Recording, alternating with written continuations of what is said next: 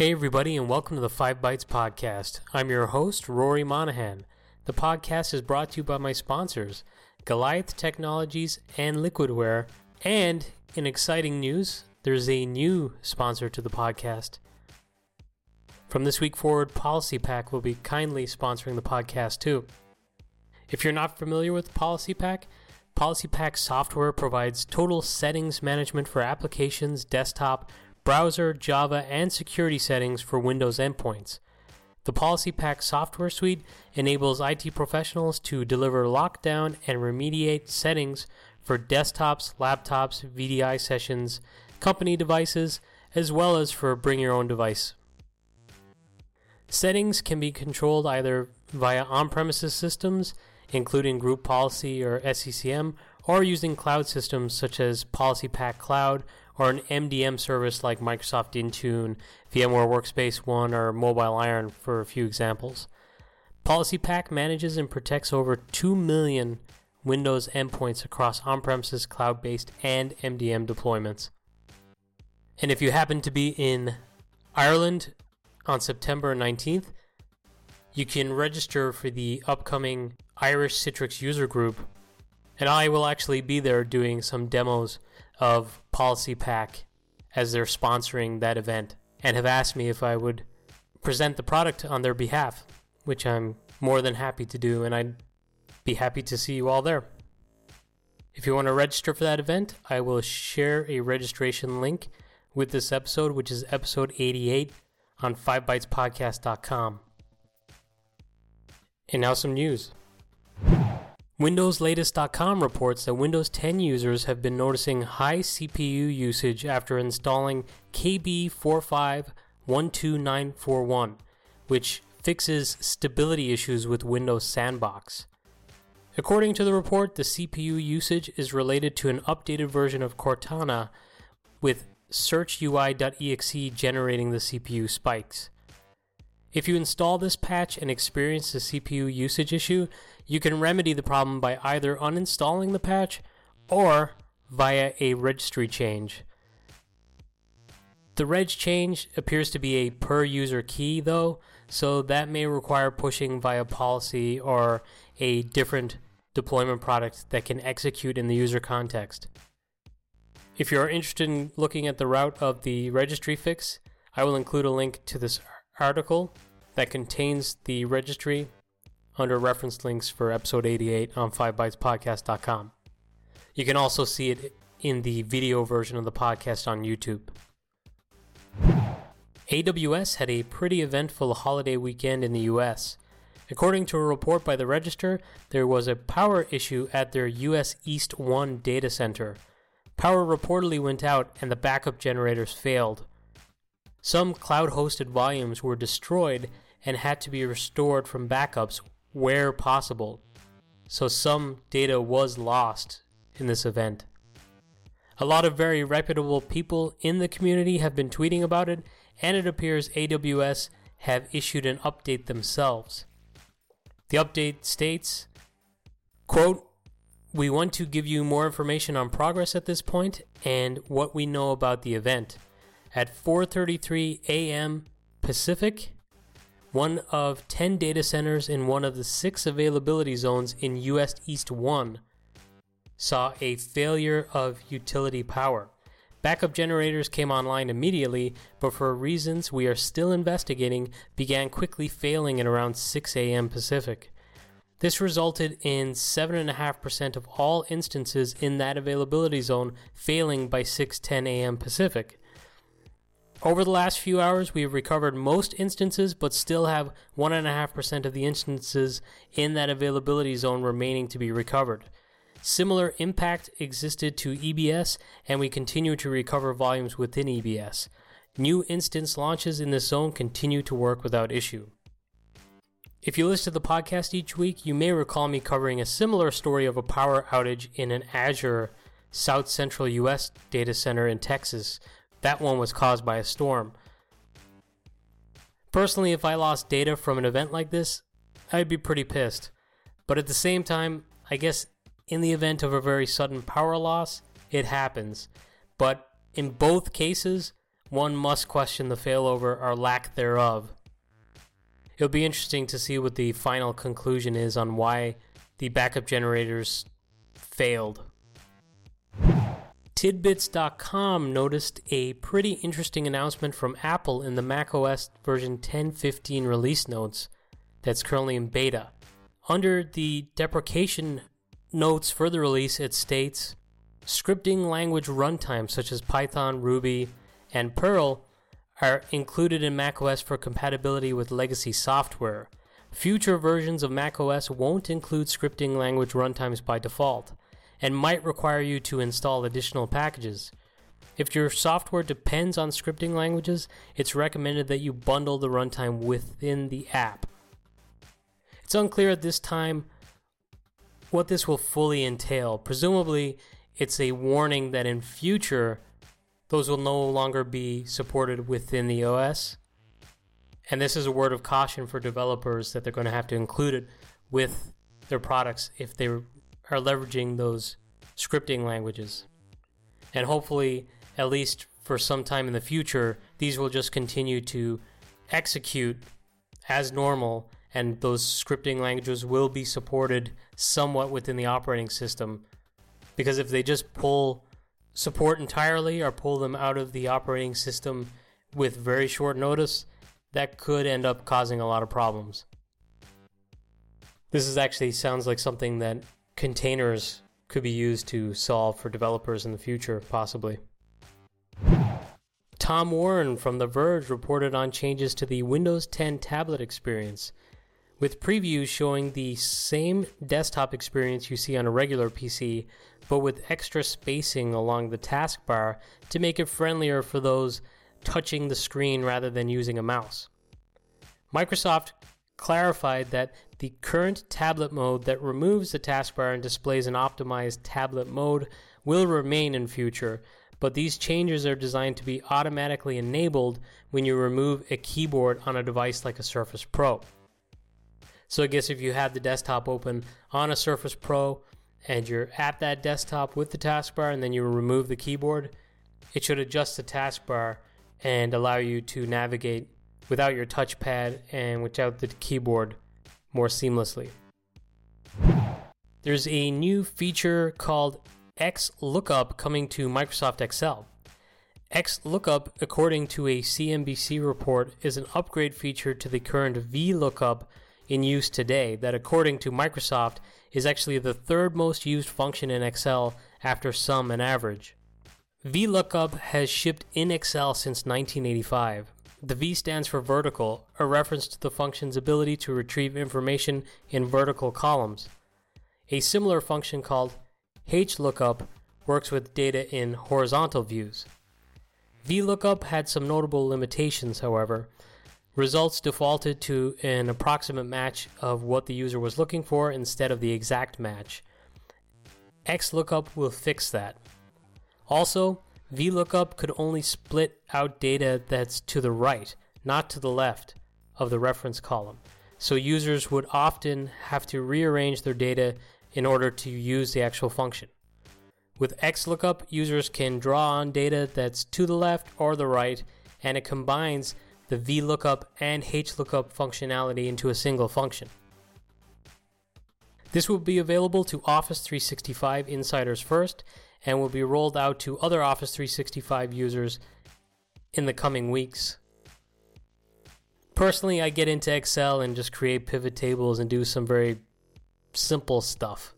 And this doesn't really mean all that much to me, but based on embedded tweets within the article, some of the more hardcore Excel users seem pretty excited, so I guess good for them. Ars Technica has reported that for the first time ever, the security exploit broker Zerodium is paying a higher price for zero-day attacks that target Android for what they're paying for comparable attacks on iOS.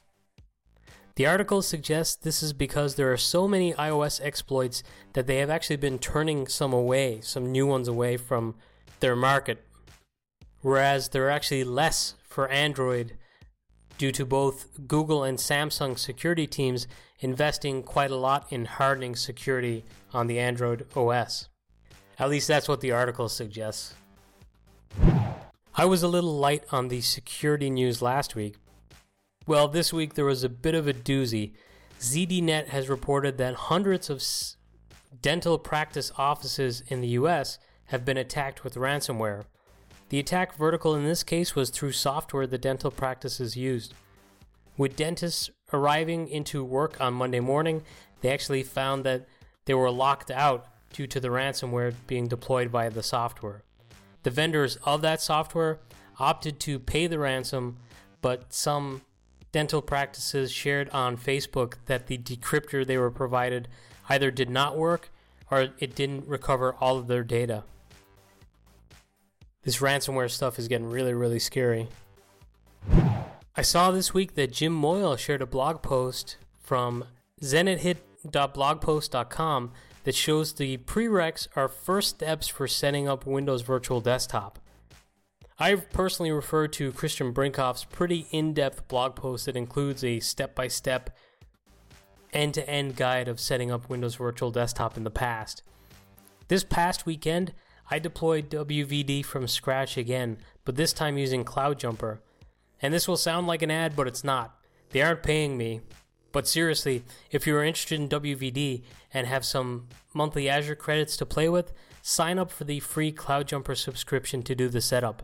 There's no PowerShell involved, there's very little interaction required from you, and like I said on the podcast before, they're offering it for free until January 2020. Earlier in the week, there were some rumblings that Flash was finally being put to bed, but it appears this is not quite the case yet.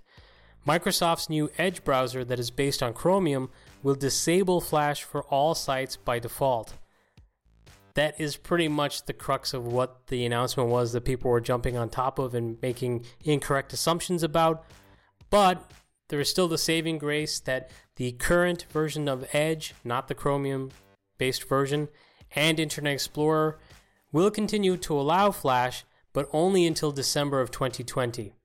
So there is somewhat of an end, maybe not really an end, but less of a Flash open season because it will be restricted more by default in the more modern browsers. I guess say what you want about Steve Jobs, but he was right on that one. Is your Active Directory a complete mess? And do you need a genuine expert to come in and help you sort it out? Are you a Citrix shop and need help with your virtualization projects? If so, Carl Webster, one of the sharpest guys in the community, is now a free agent and is looking for work. His scripts have literally written the book for most Citrix environments in the world. A lot of consulting companies who go in and do Citrix migration projects or ground up environment setups really just run his scripts to generate their documentation that's their deliverable and put their own little stamps on it. Carl is a really great guy and he's sharp as a tack. It's a really, really rare opportunity for some lucky company or companies out there to grab hold of an amazing talent. So I'm not actually doing a hot job segment this week, but I am promoting that Carl happens to be looking for work now. So somebody should go out there and snap them up while they can.